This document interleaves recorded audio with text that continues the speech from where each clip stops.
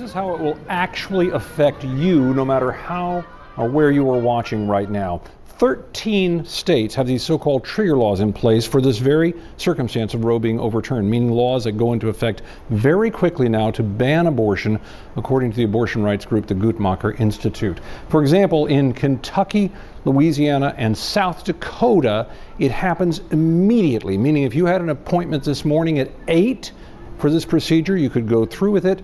From here on out, no, you cannot, according to what their law has planned there. Then we move to a second group, the next level, abortion bans to be enforced 30 days after Roe is overturned. That includes Idaho, Texas, and Tennessee. And then come a half dozen states where officials would need to certify their legislation as legally valid before their bans will kick in.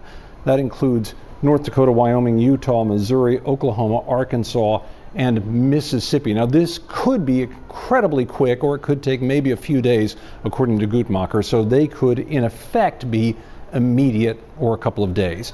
And finally, we add in the states that have old, unenforced abortion bans, which could now be enforced, and those that passed bans under Roe, which were blocked by courts. Altogether, you get a whopping 26 states certain or likely to ban abortion, and that's compared to just 16 states and D.C. with laws to protect abortion rights, states which even now are preparing for an influx of patients crossing state lines seeking care. And you can imagine what it will be like in Illinois, where it's surrounded on all sides with states that that either have already or very quickly will ban abortion. So what is the severity of these bans? What are we looking at here? Missouri has eyes on targeting even non-residents. If you were to pass through and conceive a child, they would continue on that with if you got an abortion elsewhere. So the laws are very severe, big steps out here that affect every community.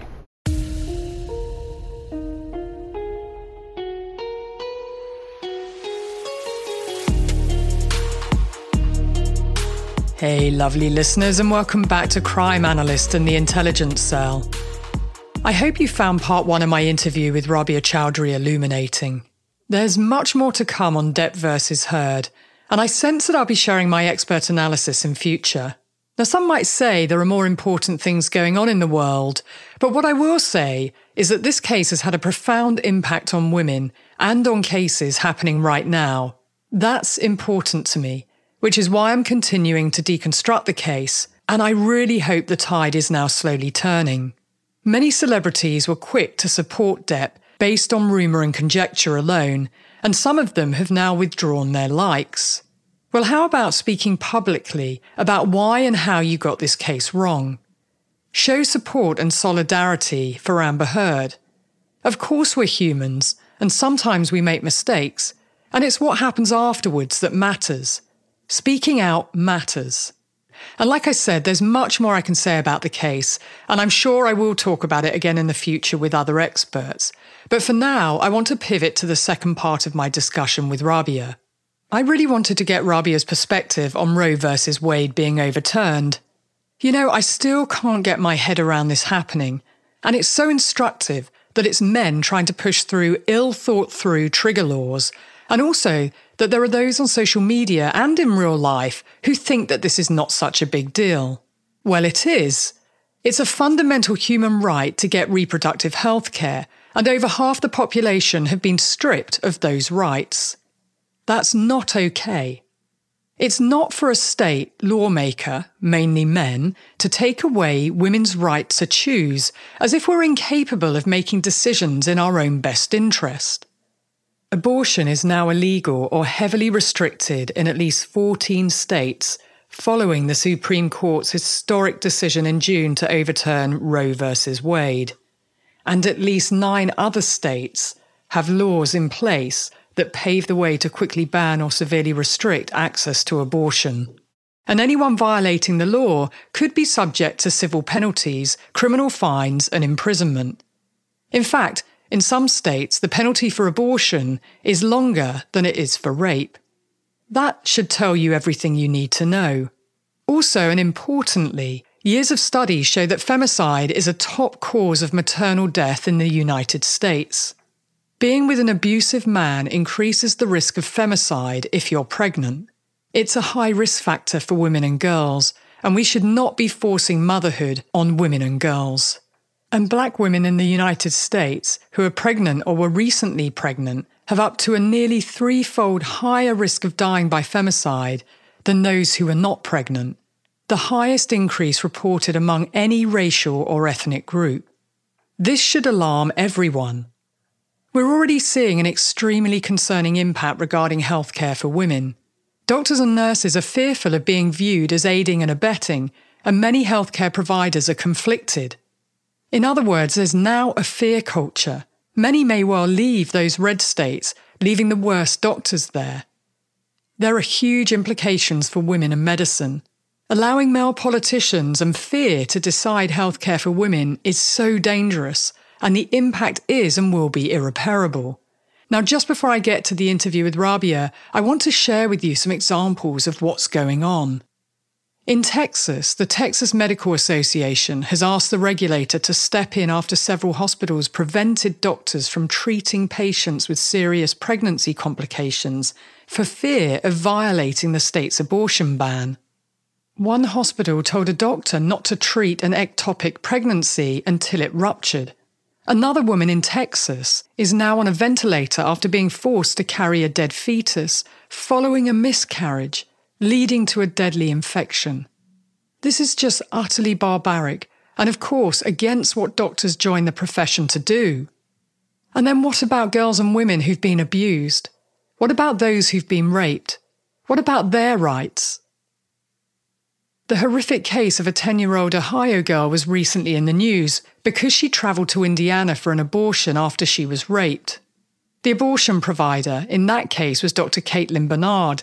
She did all the right things and filed all the necessary forms. Initially, the veracity of the story was doubted. Well, of course it would be, because women are not believed, for crying out loud. And in reality, most have no idea what really goes on and how this impacts the most vulnerable. And in this case, now the doctor is the one being investigated. Take a listen to this. An Ohio man is being charged with the rape of a 10-year-old girl who needed to travel out of state to Indiana for an abortion. The case drew national attention. It also drew a lot of scrutiny in the wake of the Supreme Court's decision to overturn Roe v. Wade. CNN's Jean Casares is joining us now. Jean, this is sort of a twist because there were many people, namely Republicans, who had cast doubt on whether this even existed, whether this girl even existed, and yet here we are, charges now being filed. It is a tragic, amazing story. Here are the facts. That man, according to police and court documents, is 27-year-old Garrison Fuentes. According to Franklin County Municipal Court, Fuentes is charged with felony rape of a minor under the age of 13 years old. He's being held on $2 million bond. He is charged with raping a 10-year-old girl who became pregnant. Now, police were alerted to the case because of a referral made to the Franklin County, Ohio Children's Services by her mother. Columbus Police Detective Jeffrey Hoon testified Wednesday at Fuentes' arraignment that the girl underwent a medical abortion in Indianapolis on June 30th. The procedure is banned in Ohio after 6 weeks of pregnancy. An OBGYN in Indianapolis told CNN that she did help a 10-year-old girl from Ohio who was 6 weeks and 3 days pregnant have the procedure. Thank you for laying out the facts of this case as we know them, Jean. As Brianna mentioned, there were some who were raising questions about whether this even happened. What are these people who are raising that out saying now the charges have been filed? You know, I looked on social media and many people just found this unbelievable. And I think it's a lesson for all of us. You know, a number of conservatives threw doubt on the story, and Jim Jordan actually called it a lie. He deleted that tweet. There's also an aspect that that the Attorney General of Ohio, Dave Yost, told Fox News early on Monday. So early on, we're on Thursday now, but he said that there was not a whisper that the crime had occurred, going so far as to claim that there had been no request for any DNA analysis on a rape kit matching such a case. Now, there's always two sides to a story. Is there another side? CNN is looking into it. Again, the mother of the girl reported the rape last month to Franklin County Children's Services Agency, which referred a complaint to police. And we also now know from testimony in that arraignment that DNA has been collected. It's being tested to make a confirmation. You got to do that for a criminal case, right? And Yost released the following statement on Wednesday, but did not offer an apology for casting doubt over the case. He wrote, quote, "My heart aches for the pain suffered by this young child. I am grateful for the diligent work of the Columbus Police Department in securing a confession and getting a rapist off the street." So in this case, a 27-year-old man has now been arrested for the rape. This is utterly horrific. And what about the consequences for men? This 10-year-old was traumatized multiple times over, first by the rapist and then by the system. A system that should be there to protect her and her rights. She's a child. She's done nothing wrong.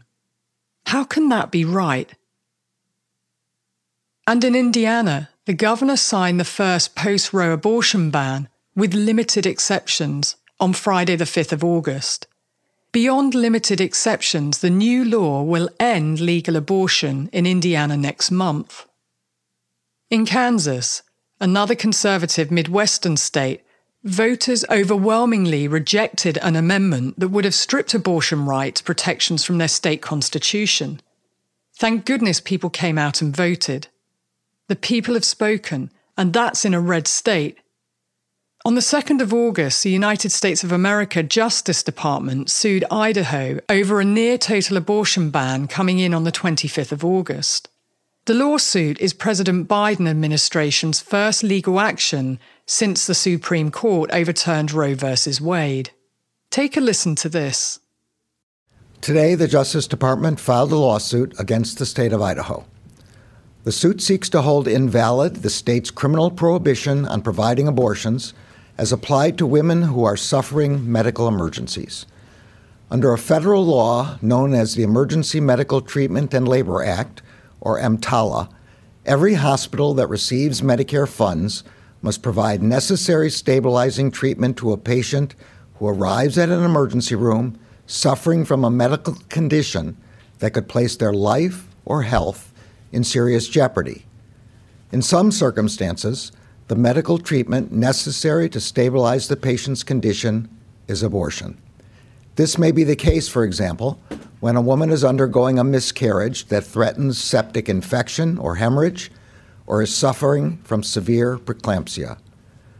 When a hospital determines that an abortion is the medical treatment necessary to stabilize a patient's emergency medical condition, it is required by federal law to provide that treatment.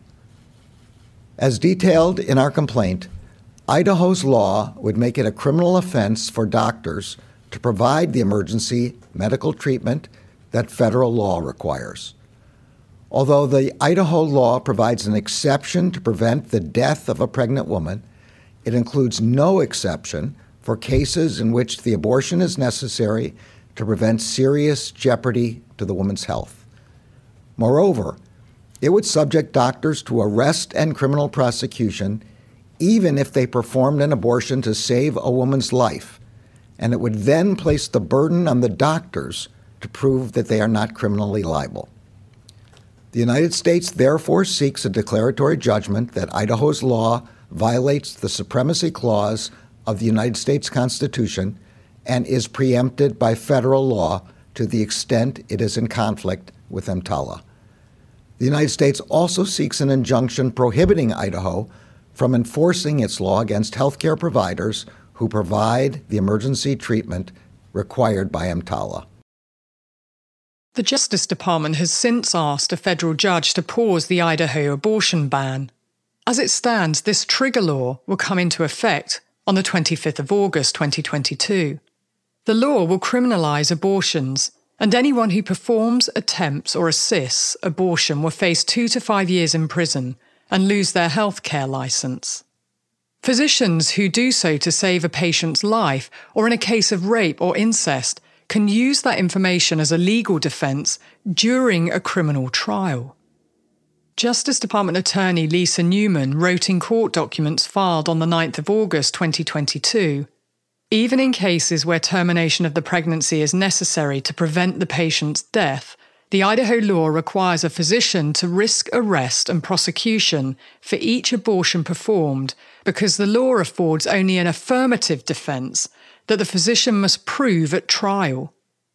by threatening physicians with criminal prosecution, even when they provide treatment in emergency life-threatening situations, as federal law requires. Idaho's law penalizes and discourages such treatment and thereby conflicts directly with federal law. This, to me, is just utterly insane. Women, girls, and doctors and healthcare workers will be put in impossible situations. And this complex legal maneuvering is now playing out all over the red states in the United States of America. What an utter mess. The government is now having to sue individual states so that women don't die. Many, many women. Okay, with that having been said, and to give you some context of what's going on the ground, buckle up and listen to what Rabia and I had to say about it. Let's talk makeup for a moment.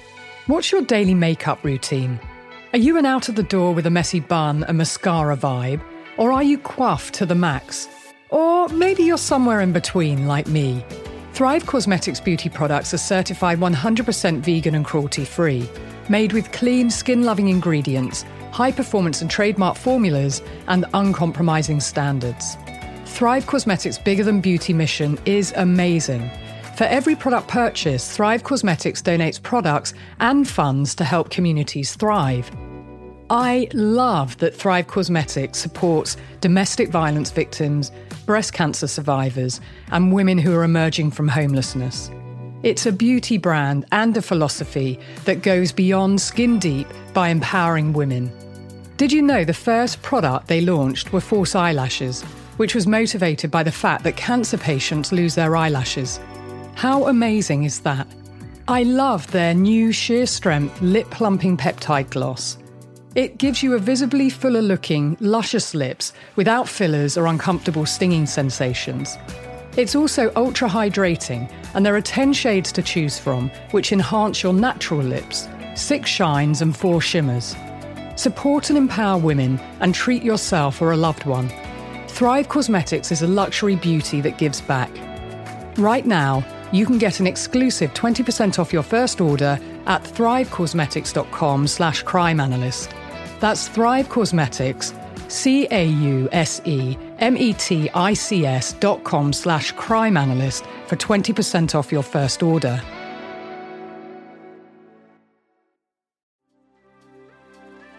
I want to tell you about my sponsor, Factor. Factor makes healthy eating easy. And health and fitness starts with good food. Every fresh, never frozen meal is chef-crafted, dietitian approved, and ready to go in just 2 minutes. You'll have over 35 different options to choose from every week, including Calorie Smart, Protein Plus, and Keto. Also, there are more than 60 add-ons to help you stay fueled up and feeling good all day long. So what are you waiting for? Get started today and get after your goals. Fuel up fast with Factor's restaurant-quality meals that are ready to heat and eat whenever you are. I've had the chicken parmesan and the turkey chili and zucchini, and they're delicious and I highly recommend them. Factor is flexible for your schedule.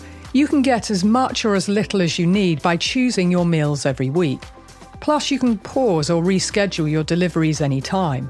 Now, they've done the maths, and Factor is less expensive than takeout, and every meal is dietitian approved to be nutritious and delicious. Head to factormeals.com/crimeanalyst50 and use code crimeanalyst50 to get 50% off. That's code crimeanalyst50 at Factor Meals, FACTOR, factormeals.com/crimeanalyst50 to get 50% off. I wanted to hear your thoughts on Roe versus Wade being overturned and whether you thought that would ever happen and what you think, the repercussions are. I mean, my entire life we have had Roe v. Wade. I mean, it's been a precedent, my entire life growing up in this country. And the idea that my daughters will not have the same protections that I did to their reproductive rights, it's still kind of sinking in. I just said to somebody the other day, I really believe the greatest threat to this country right now is the Supreme Court, because the way they're making decisions, it's like they're going to break us up into like two different countries. There are going to be states where it's safe for women and states where it's not. And the states where it's safe for women, if a woman from one state goes to another, she can be prosecuted for that. I mean, some people might think, okay, but it's safe in one state for a woman to like, get access to abortion. Actually, it's not true. I mean, like when you have politicians making the case that abortion is murder, which is basically what they're saying, they're like, this is an actual life and abortion is murder, then it's not much further a step to say, now we can charge that murder. In fact, in Louisiana, there was a bill had been proposed, and I think they got rid of it, but that they could charge for murder. And Louisiana is a death penalty state. So like, what is the end of this? What about the providers? What about people who nurse the woman during or afterwards? I mean, like, we've lived through the aftermath of 9/11 when material support was, if you provide any material support to terrorists, which could be something as like innocuous as I gave somebody a ride, I didn't know where he was going, like that could be prosecuted, and it was prosecuted. I think it's terrifying. I also think it's not representative of the people. It's not representative of what Americans want. I refuse to believe that even among conservatives. I really feel like we're just being held hostage now by a small group of extremists, ideological extremists. And I think a lot of women are going to get very, very hurt. Women are going to die. I think about so many victims of rape. I mean, the fact that you've got lawmakers just having no shame, no second thoughts about saying publicly, saying in the middle of hearings, I don't think there should be an exception for the 10-year-old girl who got pregnant from a rape. There are lawmakers who say, to this day, you cannot get pregnant if you've been raped. Yeah, it's really troubling. I mean, it's more than troubling. It's scarifying. It's terrifying. I said scarifying. That's a good new word. And I think it's a signal for so much else that's going to get undone in this country. A lot of the progress we've seen in the last 20, 25 years is going to get undone. Scarifying. I think that's probably the right word. I didn't think that this would happen, I must admit. Never. Really didn't think that it possibly could in 2022, where we're fighting still for women's rights, but effectively making women second-class citizens and saying that a third party should decide for that woman just is insane to me. Yeah. I just can't get my head around it. In all the conversations around like the criminality of this, there's never the role of like the man involved in the pregnancy never comes up. Yeah, where 100% of unwanted pregnancies are caused by men, and there's zero repercussions for men. So why is it all on women?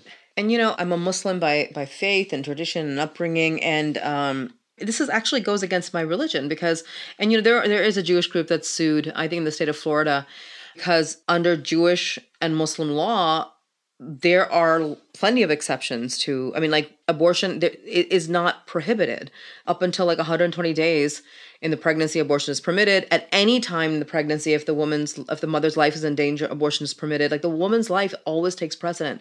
In case of rape and incest, like you could have access to it. So to me, the idea that like Muslim women around the world have more protection and access than like American women I never thought I'd see the day. I didn't. And we know that it's people without means, without finance, who are going to be hit the hardest. Because women with means, I think something like 23% of the abortions in the UK were done on American women, i.e. they could travel. I was going to say, they're going to fly to Europe and get what they need done, or Mexico, or wherever, Yeah. And then where do we go from there? Then you start tagging women so that they can't travel if you suspect they're pregnant, or you do pregnancy tests at the airport. Or I just can't see how it will move in a way that is not breaching every human right of a woman. Yeah, there's no bottom here. If the end is to make sure every pregnancy results in, a birth, then I really believe that there's a group of people in this country that will employ every means to make sure that happens. But many women can't carry to full term though, right? That medical reasons or age, and therefore not every pregnancy is viable. But if they're not seeing it as a healthcare issue, which it is, then women will die, or there'll be unsafe abortions as well. It's just terrifying to me because women have also, I posted some things this morning and a number of women contacted me saying, well, it's murder of children. I can't believe that you're saying this. And women are using abortion as contraception. And I just thought, wow, that has where been is this coming from? Oh no, that's been a false talking point, like for propaganda for decades, right? I mean, nobody does that. Who does that? Are you kidding No me? woman, no woman that I know. Yeah, no. But that tells me the brainwashing is very systemic for other women to basically say that a woman shouldn't have a right to make a decision and that it's okay for someone else to make a decision about her body. That's just even more terrifying to me, that women are buying into it, which we know that they do. But the one thing we must have is autonomy and sovereignty to make our own decisions about what happens to us. And I think the irony is, particularly where this is happening in Texas with Uvalde, the report coming out, 19 children, 2 teachers were killed, and law enforcement, almost 400 of them, were sat or stood outside the unlocked door and did nothing. And yet there you've got lives that are not being protected either. So the whole argument about how precious children are just doesn't ring true when we see firearms being prioritized over women and children and our rights and our life. And that's what makes me angry, that the firearm laws seem to be protected whilst all women and disingenuous. children are not. Laura, it's all disingenuous. That's the thing, you know, whenever you have laws that are not part of like kind of a holistic system, that means they're arbitrary and ideological, and there's an agenda behind that that's really not about like the holistic betterment of society. When you're not providing childcare, you're not providing maternity and paternity leave, you're not providing health care, you don't like welfare queens, you want to get rid of food stamps for children and WIC programs for women and infants, you don't care about children. Right? Like, that's what that means. You don't care about families. This is all bullshit.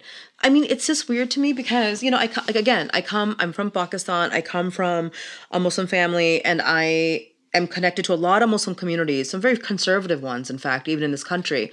And I have never even heard this topic debated. So, and, you know, it really does germinate. I mean, I'm going to be honest. It germinates like this very right-wing evangelical philosophy about where life and God and heaven and hell. And that's where this...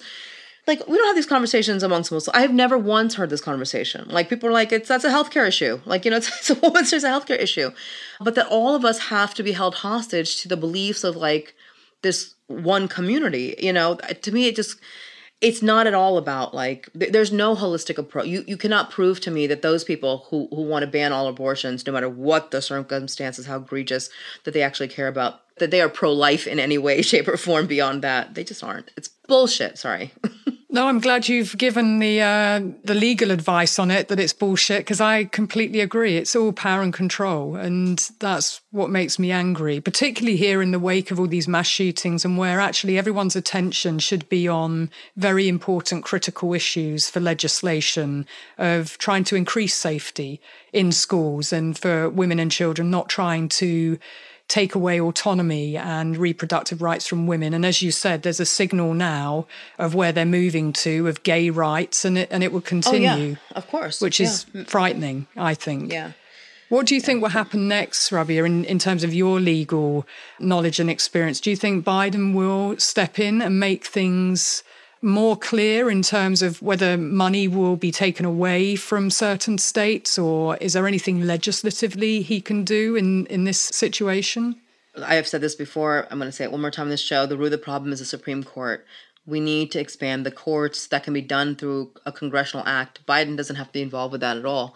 That's a power the Democrats have that they're not utilizing, and I don't understand why. I mean, I feel like we just show up at knife fights with like plastic forks. I don't know what we're doing. We are not going as, you know, we should be using every weapon in our arsenal at this point. Everything we can do, constitutional amendments, whatever, like all of it, throw it all against this. Because this is a real tipping point, I think, because absolutely marriage equality, I mean, God, even desegregation, if you're going to make everything a states' rights issue, except for things like gun safety, right? Like everything is a states' right issue, then we're just going to we're turning into the Wild West, where it's going to be like lots of different little countries and fiefdoms, and it'll be a state by state fight, right? Like, I know in Maryland, for example, they're trying to pass some constitutional language to protect, although the couple of candidates who wanted that lost in the primary last night, so that might not happen, the gubernatorial candidates. But yeah, it'll be a state by state fight. And look, women have fought this battle before, and they won the battle before. It can happen again, but not with the Supreme Court. It can't happen. At the end of the day, every legal fight will end there. Everything will end there. at that Supreme Court. So we have to change the Supreme Court. Change the Supreme Court, so expand it to what, 13? 13, yeah. Yeah, it makes sense. We have 13 federal jurisdiction. It's time, yeah. It makes sense. And I think, women do have to vote as well, don't they? I think sometimes there can be apathy, but you have to vote with your ex on things that really matter. And I think these things are important for people to have a voice on and say, but mothers unite. People do vote. The thing is, like, in greater and greater numbers on these issues, people are coming out and voting. But what's happening is then you're getting gerrymandered, and then their votes are being disenfranchised. And like, even when people are trying to vote or actually cast their votes, the votes are not counting for as much, right? Like, so you have areas in which the votes of a small rural population have the same, with like 3,000 people, have the same weight as the votes of 300,000 people in urban areas. That's not democracy. Like, that's not democracy. So there's so much that needs, and again, even on those issues, like, it ends up in the Supreme Court. They're the ones who decide. But the Supreme Court has been weaponized now, and so, I don't know how to save it at this point, frankly. Well, as you said, it could be that it is expanded. In the UK, people vote with their ex or they march. There's a lot of marches that women do, but here I feel that is even curtailed, isn't it, of women being able to mobilise and march, because there's much more of just seeing one of the marches in LAPD, who were physically throwing women down on the ground. I mean, it was quite frightening in terms of the police response. But we're in this era now where the marches, I don't care if there's millions of people who show up, they don't result in the political pressure that they should, because we're in an era where politicians cannot be shamed into doing the right thing. They can be caught with their pants down. They can be caught in the middle of all kinds of scandals that ordinarily 30 years ago, 20 years ago, would have ended their careers. And it doesn't matter anymore. It doesn't matter anymore. They can send police out, National Guard out, to shoot protesters exercising their First Amendment right. It will not end their career. I just feel like I don't know what to call this era, the post-shame era. I don't know what to call it. But there's been a big shift. There used to be a time when if enough people showed up, like, local leaders would be like, this is not looking good. Like, we have to give in to demands. They don't care anymore. They don't. Hey, it's Kaylee Cuoco for Priceline. Ready to go to your happy place for a happy price? Well, why didn't you say so? Just download the Priceline app right now and save up to 60% on hotels. So whether it's Cousin Kevin's Kazoo Concert in Kansas City, go Kevin, or Becky's Bachelorette Bash in Bermuda, you never have to miss a trip ever again. So download the Priceline app today. Your savings are waiting. Go to your happy place for a happy price. Go to your happy price, Priceline. Yeah, it's interesting you say that, actually, looking at Ted Cruz's behaviour in Texas and Abbott, where they didn't attend any of the children's funerals. They didn't reach out to the family. Ted Cruz was I was in Texas at the time when Robb Elementary was under siege, and I just found it staggering looking at his Twitter feed saying thoughts and prayers. And I saw someone had copy and pasted every time that he said that, thoughts and prayers, and then started saying things like, well, we need teachers to be armed and we need more guns. And of course, now we've all seen the footage that there were many, many officers there within minutes with guns, and that didn't stop the problem. More You've guns got like does not 6 solve dozen the good problem. guys with guns, right? Exactly, yeah. And a teenager with an AR-15. To the rest of the world, and probably to most of America, most people can see what the problem is, the teenager with the AR-15. And yet you've got politicians talking about taking outdoors in schools and arming teachers, when law enforcement don't even want to go in and respond because they're fearful of a teenager with an AR-15, but they're not going to stop the teenager from getting their AR-15. It's just such nonsense. Yeah. It's frightening.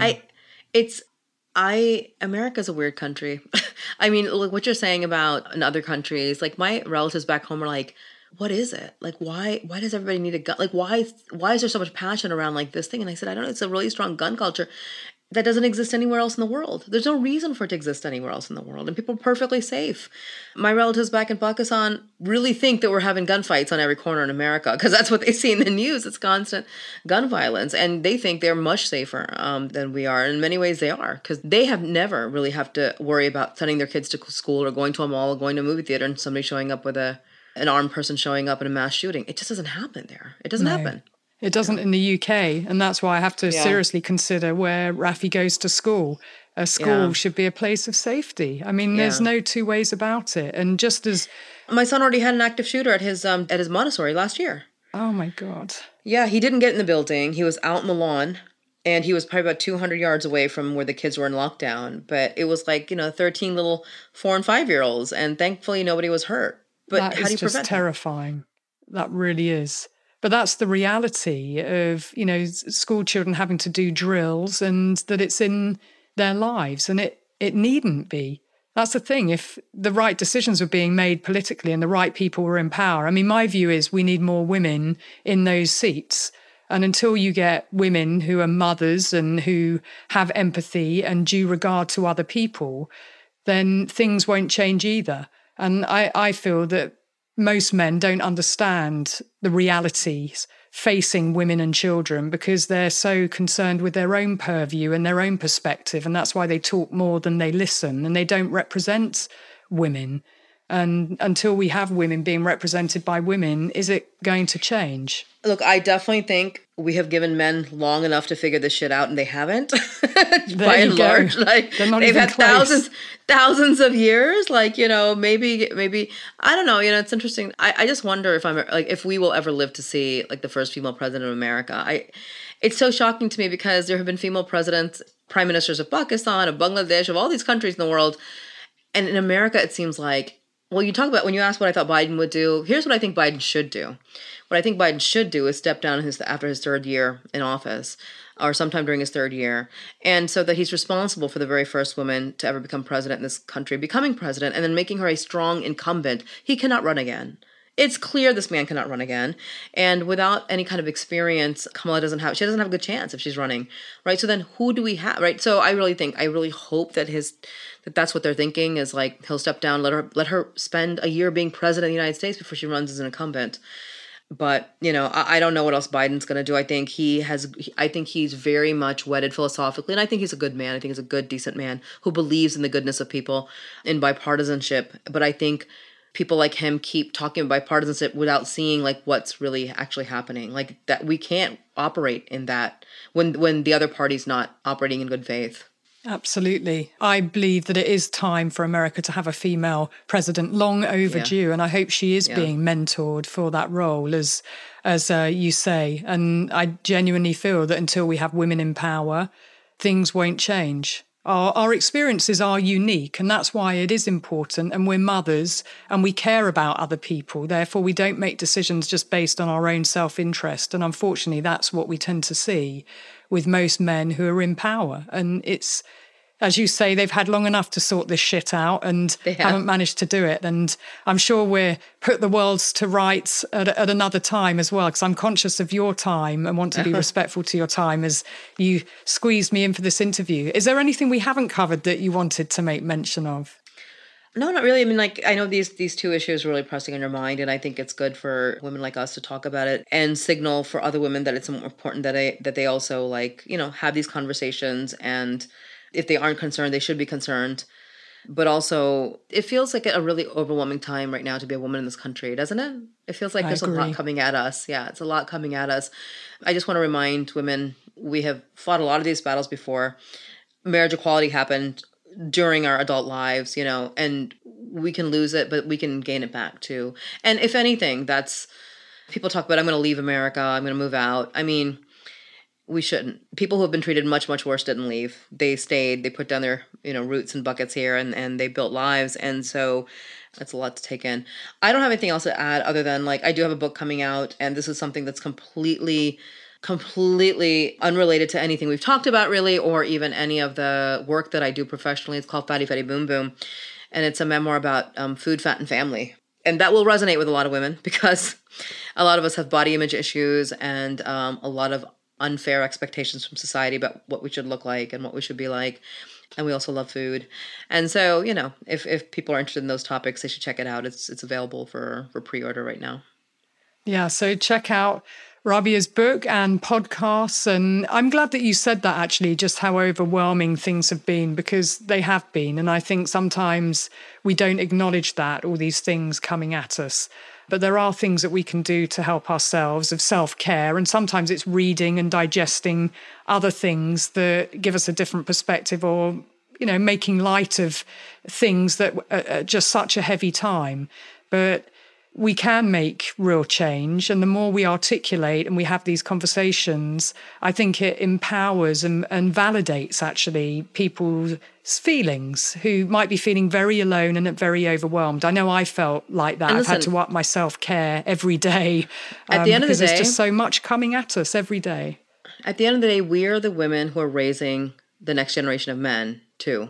So my son, your son, look at your sons, ladies. Look at your sons, and you have the power to decide what this next generation of men can be like and who they can be. And that's really important, because before you know it, there'll be adults in charge making decisions as well. Absolutely. And as I always say to my partner, it's what we do, not necessarily what we say. 100%. Little kids model what you're doing, don't they? Yeah. And they pick up on everything. So yes, the next generation is so important. What world do we want for them? And I want Rafi to be a future leader, but I want him to have empathy, and I want him to understand other people's perspectives and caretake for other people, and not just have his own self-interest as number one. And it's a huge responsibility for us, isn't it? But mums are amazing. And yes, there are some great dads out there too, but I see you as a mum and an advocate and a fierce warrior doing what you do. So I want to thank you for what you do. And thank you, Laura. Thank you you for talking to me. Thank you for having me. I appreciate it. Let's both go decompress after this very heavy talk. Absolutely. Well, thank you so much, Rabia. You're amazing. All right. You take care, Laura. Listeners, go check out Rabia's work. Follow her on Instagram and Twitter, and check out her book. So thank you very much. Thank you for talking to me. Thanks, Laura. Be well. I'm jumping in here to wrap this two-part discussion, and I'm glad to get some of that off my chest with Rabia. And she felt the same way. It was a bit like therapy, and we wanted to share the conversation. She's a calming presence, isn't she? We women are more powerful and more resourceful than we often get credit for, and we're almost always underestimated. Women must have bodily autonomy. We're not possessions, nor are we second-class citizens. We birth babies, we run homes, we run businesses, we raise children, and most often, we're the social heartbeat of a family. Women matter. We're not just a carrier for babies. We're humans in our own right. It's crazy to have to say this out loud. And as women, we endure so much, and many of us have survived so much too. The coercive control by men has been insane, and now it seems to have been amped up even more. But I agree with Rabia. We will prevail. We will win this together. And that sounds like a rallying cry, doesn't it? And I guess it is. I know so many of you feel overwhelmed, and I too have upped my self-care, so please do the same.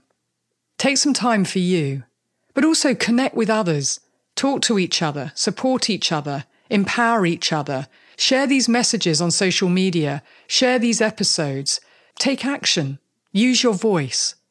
Use your X. Together, we're the majority, raising the next generation. The power is in fact in our hands, in our feet, and in our voices. Until next time, be curious, ask questions, and always trust your instinct.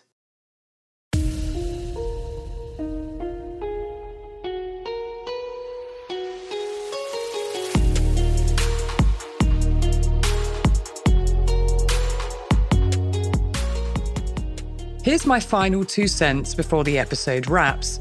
If you like what I do, please take 2 minutes to leave a 5-star review wherever you listen to Crime Analyst, or on the website www.crime-analyst.com. It really helps others find me and also helps with the ratings. Crime Analyst is written, produced and hosted by me, Laura Richards. Sound engineering by Jason Sheasley at Abridged Audio. Cover art and graphics by Chris Rowbottom at Syndicate, and music by Kilrude.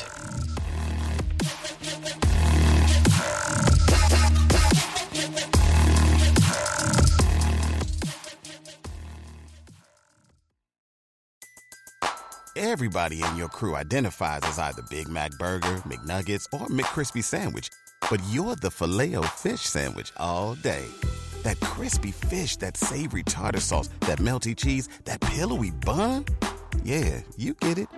Every time. And if you love the Filet-O-Fish, right now you can catch 2 of the classics you love for just $6. Limited time only. Price and participation may vary. Cannot be combined with any other offer. Single item at regular price. Ba-da-ba-ba-ba.